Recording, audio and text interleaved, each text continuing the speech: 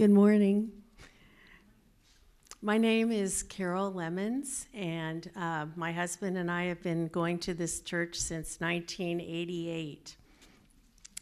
And except for a few years, we were over in Hungary as missionaries, but then we came right back. I'm involved in the Stevens ministry here, and also in the prayer group that meets on Wednesday mornings here at church, and soon to be involved with the prayer team for Perspectives. So I'm really looking forward to that. Today, Pastor Steve will be teaching from Galatians 4, 1-7. To set the context, I will also be reading from the previous paragraph. So I will be reading Galatians 3:23 through 4:7.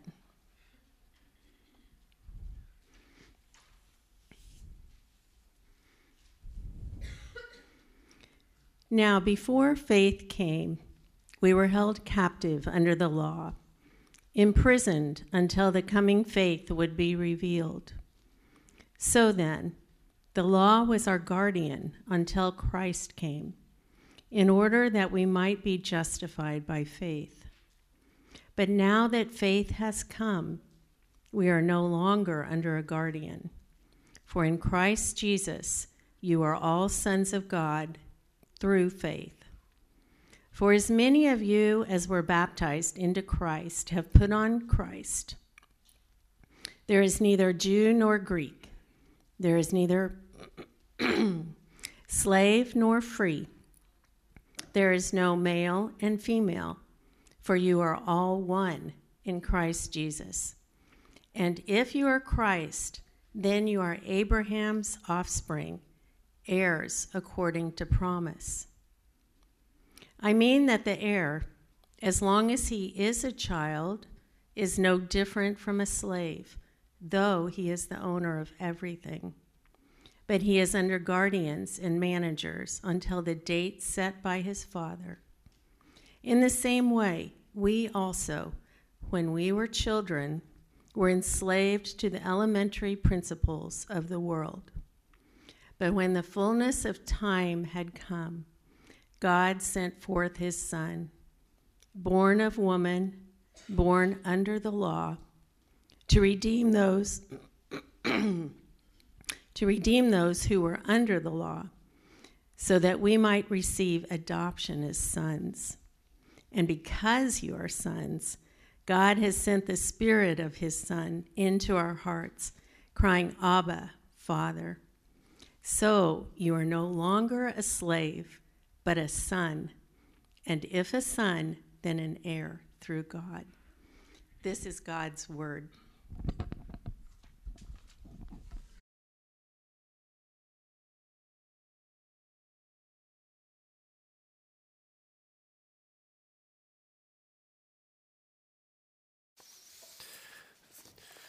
Thank you, Carol. You've known the Lemons for, say, 34 and a half years. Thank you. You know, I had never thought about receiving an inheritance until my dad died, which was 32 years ago. It was in 1990. And my mom and dad had divorced a couple of years earlier, and my dad did not have an up-to-date will. And so when he died, we really didn't know what he owned and what he owed. We quickly found out.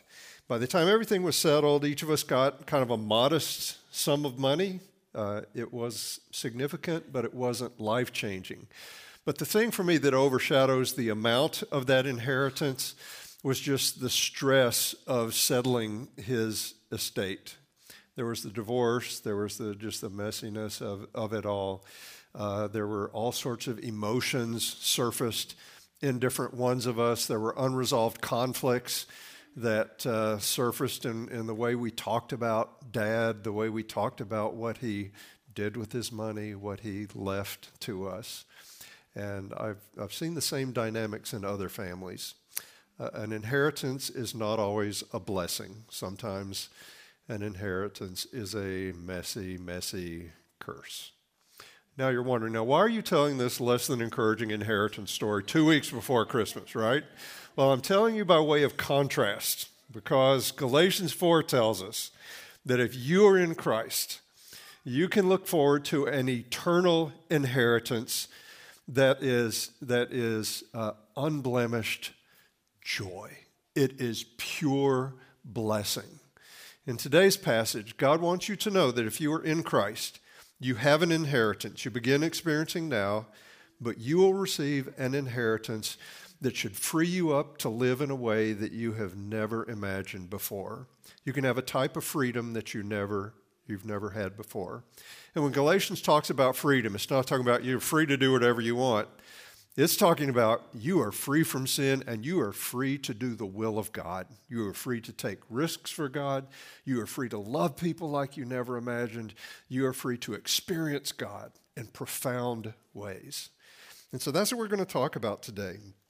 This Advent season, we've been studying passages that reveal what was on the heart and mind of God at Christmas. Two Sundays ago, we saw from Philippians 2 that humility was on the mind of Jesus, the Son of God, at Christmas when he became one of us. Last week, we saw from Hebrews 2 that the family of God was on the heart of Jesus when he became our older brother. And today we're going to see that this inheritance was on the heart of God when he sent his unique Son into this world. And so let me set a bit of context. If you've read Galatians, you know that Paul was very concerned about their spiritual state. They had started well. They had believed the gospel Paul had preached, namely that salvation comes through faith in Christ alone, faith plus nothing. But some false teachers had come in. They were Jewish believers. They believed in Jesus, and they said, you do need to believe in Jesus, but if you really want to be part of God's family, you also have to practice the law, specifically the dietary regulations, and practice circumcision. And so throughout Galatians, Paul argues that Christ plus anything is another gospel. It is a false gospel. And so in chapter 3, Paul argues that if you really want to be a part of God's family, you need to enter the way Abraham did, through faith. If you want to be an heir of Abraham, you just enter by faith in Christ alone. He said that you'll receive the inheritance that was promised to Abraham. God promised Abraham, I will make of you a great nation. Your descendants will be as numerous as the stars in the sky. And through one of your descendants, all the families of the earth will be blessed. And so if you want to be an heir of Abraham, believe in Jesus. And then he pointed out that the law came 430 years after this promise to Abraham. And so it was never meant to replace the promise to Abraham. It was a temporary covenant.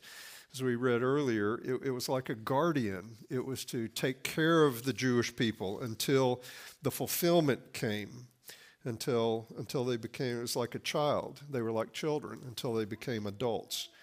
And so Galatians 3 ends this way, verse 29. And if you are Christ's, then you are Abraham's offspring, heirs according to the promise. And so Paul argues if you believe in Christ, then you're Abraham's offspring, and you will receive an inheritance. This inheritance does not come through the law, it comes through Jesus. And so in our passage, Paul makes 2 points. First, he talks about what was true of us before Christ, and second, he talks about what is true of us in Christ. First of all, verses 1 through 3, Paul says that before Christ we were no different than slaves. And Paul gives an illustration in these verses to drive home the point that the law was temporary. It prepared us for what we would experience in Christ. He begins by saying, I mean. So he's saying, this is the point of verse 29 that we just read. He said, I mean that the heir, as long as he is a child, is no different from a slave, though he is the owner of everything. But he is under guardians and managers until the date set by his father. And so the scenario he paints here is you have a wealthy man who has a son, but he's an underage son. And so he's not going to give him the inheritance now. So this man sets a date. He said, on this date, when you become this age, then you will receive the inheritance. Until that date, I've got some guardians, I've got some managers, and in the Roman Empire they would have been slaves that were in charge of this child. One commentator said it's like having a full-time babysitter. These guardians would tell them what you can and can't do, when you can and can't do something. And so even though this child was an heir of everything, until the date set by the father, he was no different from the slave. Here's the point in verse 3. He says, in the same way, he's talking about we as the Jews, we also, when we were children, were enslaved to the elementary principles of the world. Paul's picking up his argument from chapter 3, verse 24, where he said that the law was our guardian until Christ came. Under the law, the Jewish people were just like the child in the illustration. They're waiting for the day set by the Father when they would receive the full inheritance. Until that time, it's like the law is like a full-time babysitter. It said, do this, don't do this. This is what you can wear, this is what you can't wear. This is what you can eat and not eat. This is how you have to cook it. Everything was spelled out, just almost every area of daily life was directed by the law. And so even though they had all these promises from Abraham, this inheritance, in a sense, they were no different than slaves. He says that they were enslaved to the elementary principles of the world. And so that term is this translated elementary principles. It has different meanings in different contexts. And here I think it refers to the regulations of the law. It's used again down in verse 9 where Paul refers to the Jewish calendar, which involved observing days and festivals throughout the year. And so one way to think about it is that Paul is referring to the ABCs, the most elementary aspects of the law, the basic regulations. And so the Jewish people were enslaved to the law in the sense that it told them exactly what to do and when to do it. Now, remember the issue for the Galatians. False teachers had come in and they had said, Christ isn't enough. You need Christ plus the law if you really want to be in God's family. And Paul's telling them, if you do that, you're going back to slavery. To carry the analogy further, just like a child eventually needs to move past ABCs. It's good to learn your ABCs. You need that. But eventually a child needs to learn words and sentences and paragraphs and needs to learn how to write whole essays, right? In the same way, the Jewish people, they needed the law. It was a guardian. It was the basic elementary principles. But eventually they needed to move beyond the law to the freedom that's found in Jesus, the Messiah. Now, unless you grew up in a Jewish household, everything I've been describing might sound rather remote. I mean, I'm half Jewish, but we didn't grow up following the law in every sense. But there is a sense in which before Christ, all of us had some elemental principles that we lived by. There were some ABCs, some basic ways of living that we were taught. And they weren't necessarily bad. They might have pointed us in the right direction. But before Christ, it was this prelude. It was this temporary way of living until we could receive this full inheritance. And so for you, it may have been this just basic, honest, moral way of living. You may have grown up with the creed, you should work hard, you should be honest, and you should help people. You say, if I do that, then I'm a good person, and that's what this world needs. Or maybe your ABCs were more religious in nature. And again, this is good. It's not necessarily bad. Your ABCs were go to church every time the doors are open. You need to read the Bible. You need to pray, especially before meals. And you need to give away some of your money.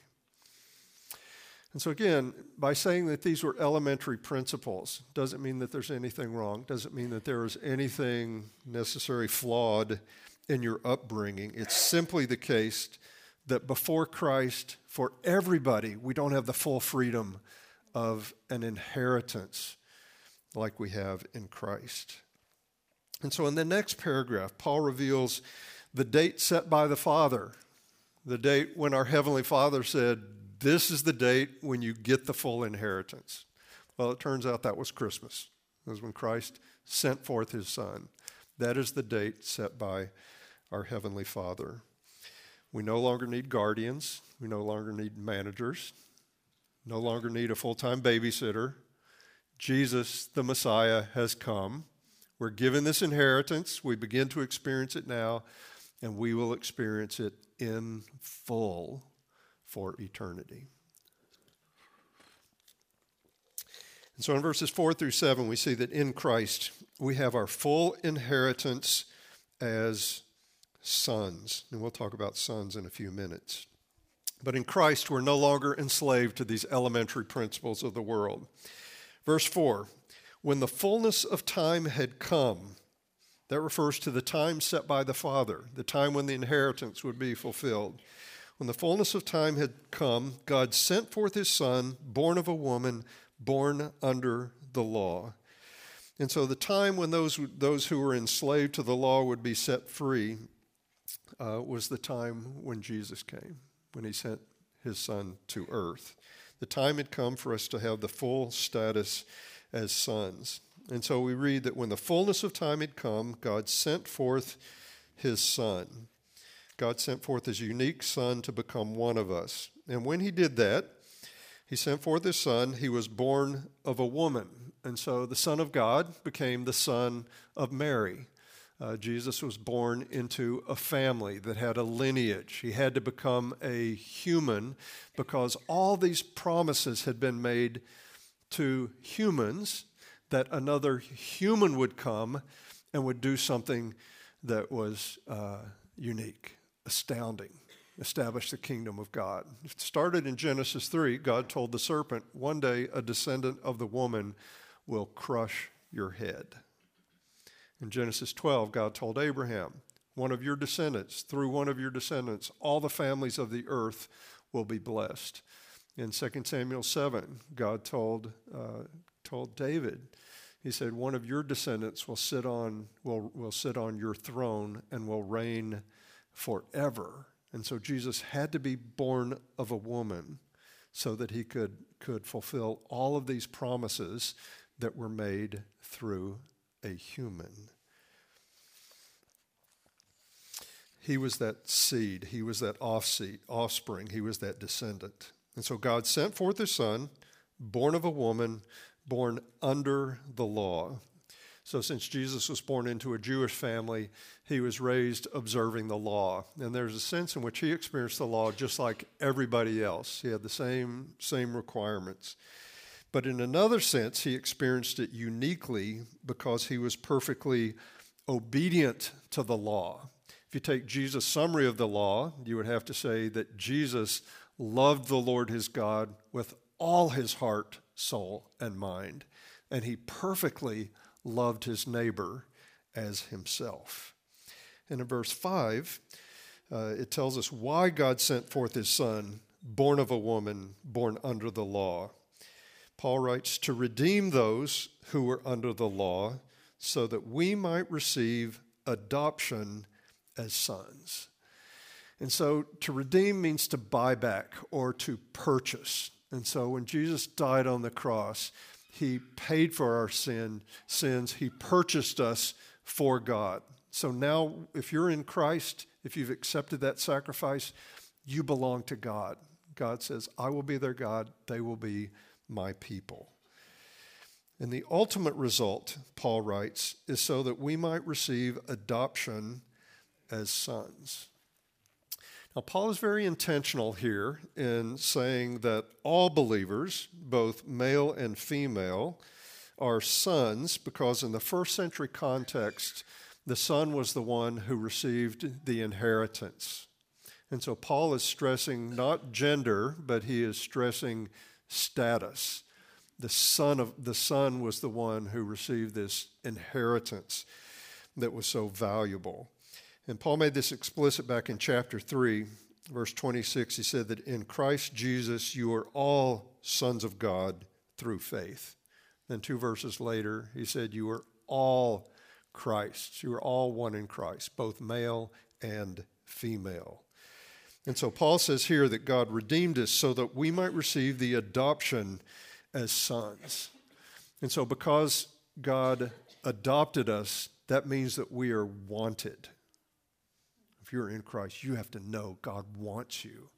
Because you're adopted as a son, that means that you have the highest possible status. God wants you to know that. He wants you to experience that. He wants us to enjoy the privileges of that status. And he fills that out in verse 6, the privilege of sonship. He says, and because you are sons, God has sent the Spirit of his Son into our hearts, crying, Abba, Father. And so the same way God sent his Son at the fullness of time, God also sent the Spirit of his Son, where? Into our hearts.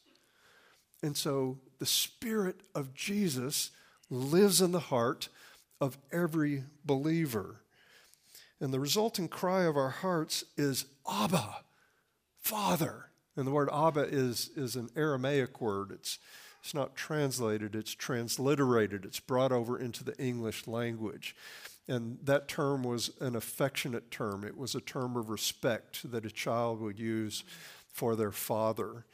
And so it's not just a fact. You're not just told God is your father. No, if you're a believer, you experience this in the deepest part of your being. Internally, you have this cry, Abba, Father. It's this confirmation. God really is my Father. The one who deserves the utmost respect in the universe. He's my Abba. He's my Father. As Paul put it in Romans 8:16, the Spirit himself bears witness with our spirit that we are children of God.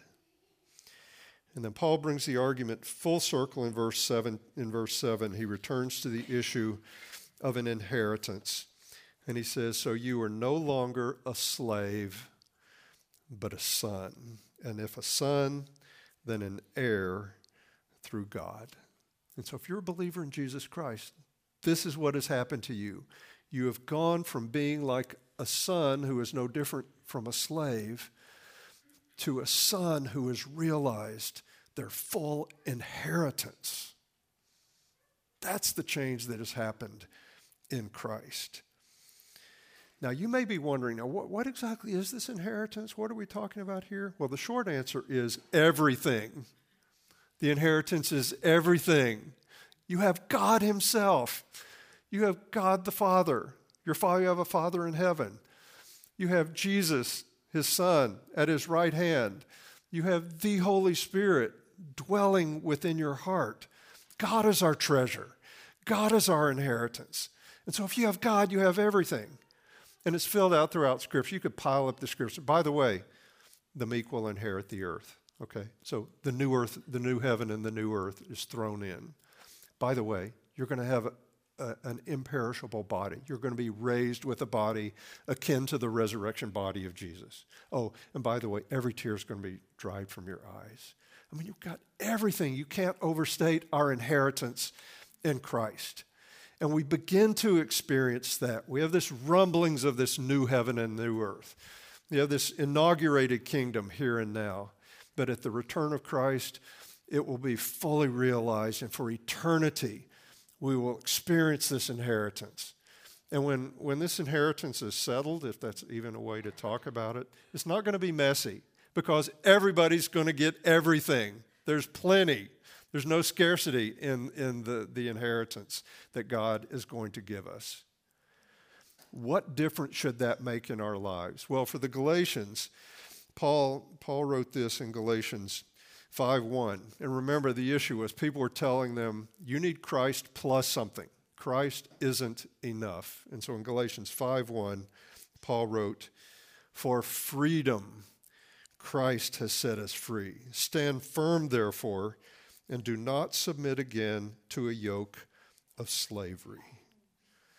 And so knowing that we have an imperishable inheritance waiting for us, it can give us this freedom that we've never had before, a freedom to live our lives the way God designed us to.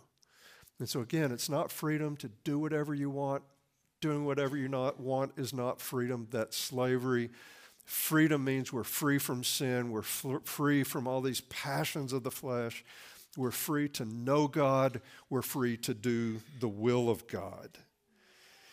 And so, I would tell you what I understand Paul to be telling the Galatians.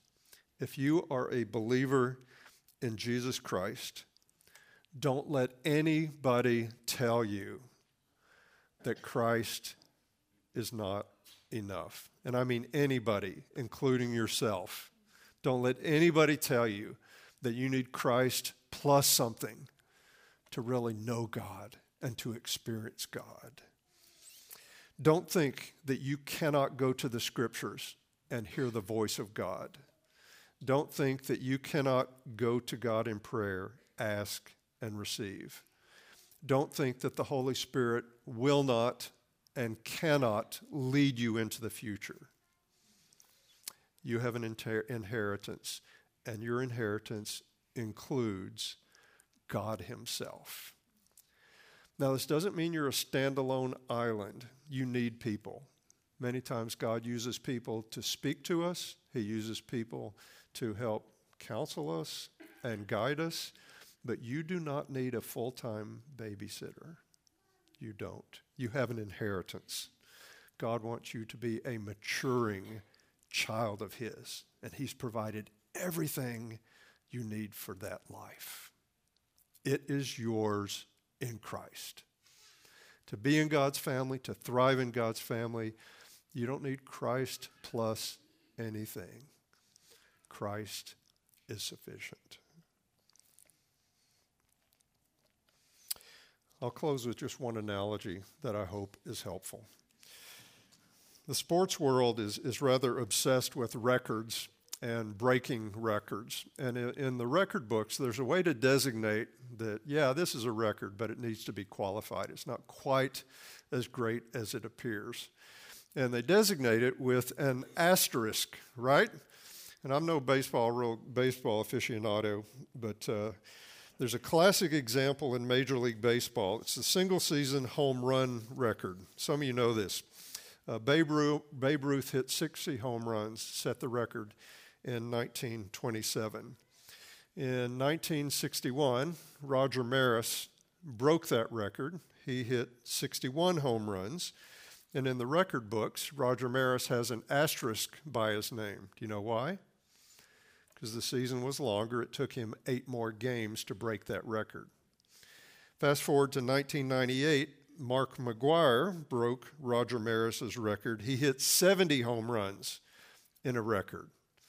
He has an asterisk by his name because of performing enhancing drugs. He took steroids through his major league career. So if you have an asterisk by your name, it means you've accomplished something, but it's not as great as you might think.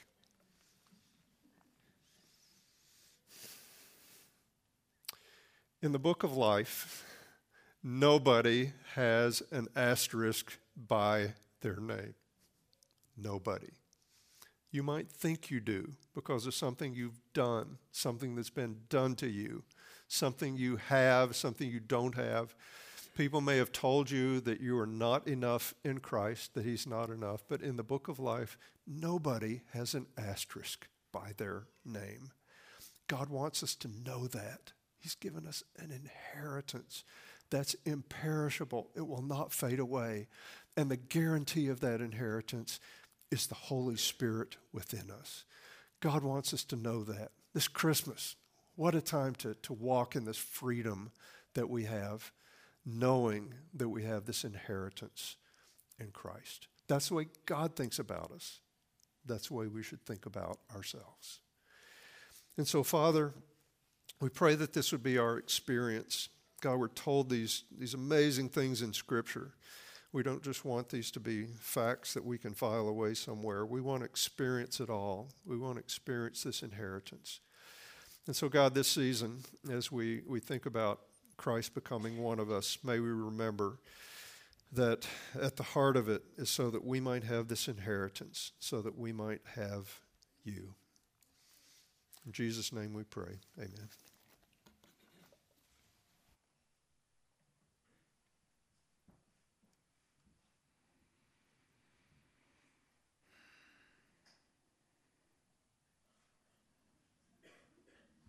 Let's stand together if you're able.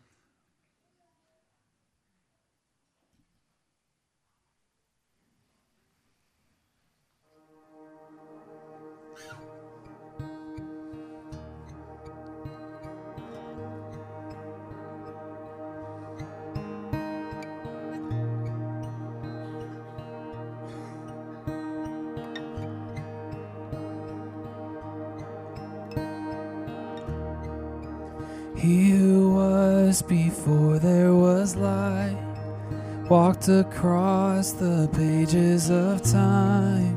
He who made every living thing, behold him.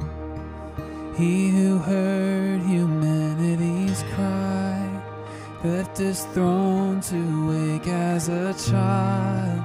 He became like the least of us. Behold him, Jesus, Son of God, Messiah, the Lamb, the roaring Lion.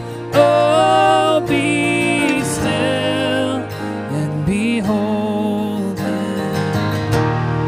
Yes, Alpha and Omega, our God, the risen Savior.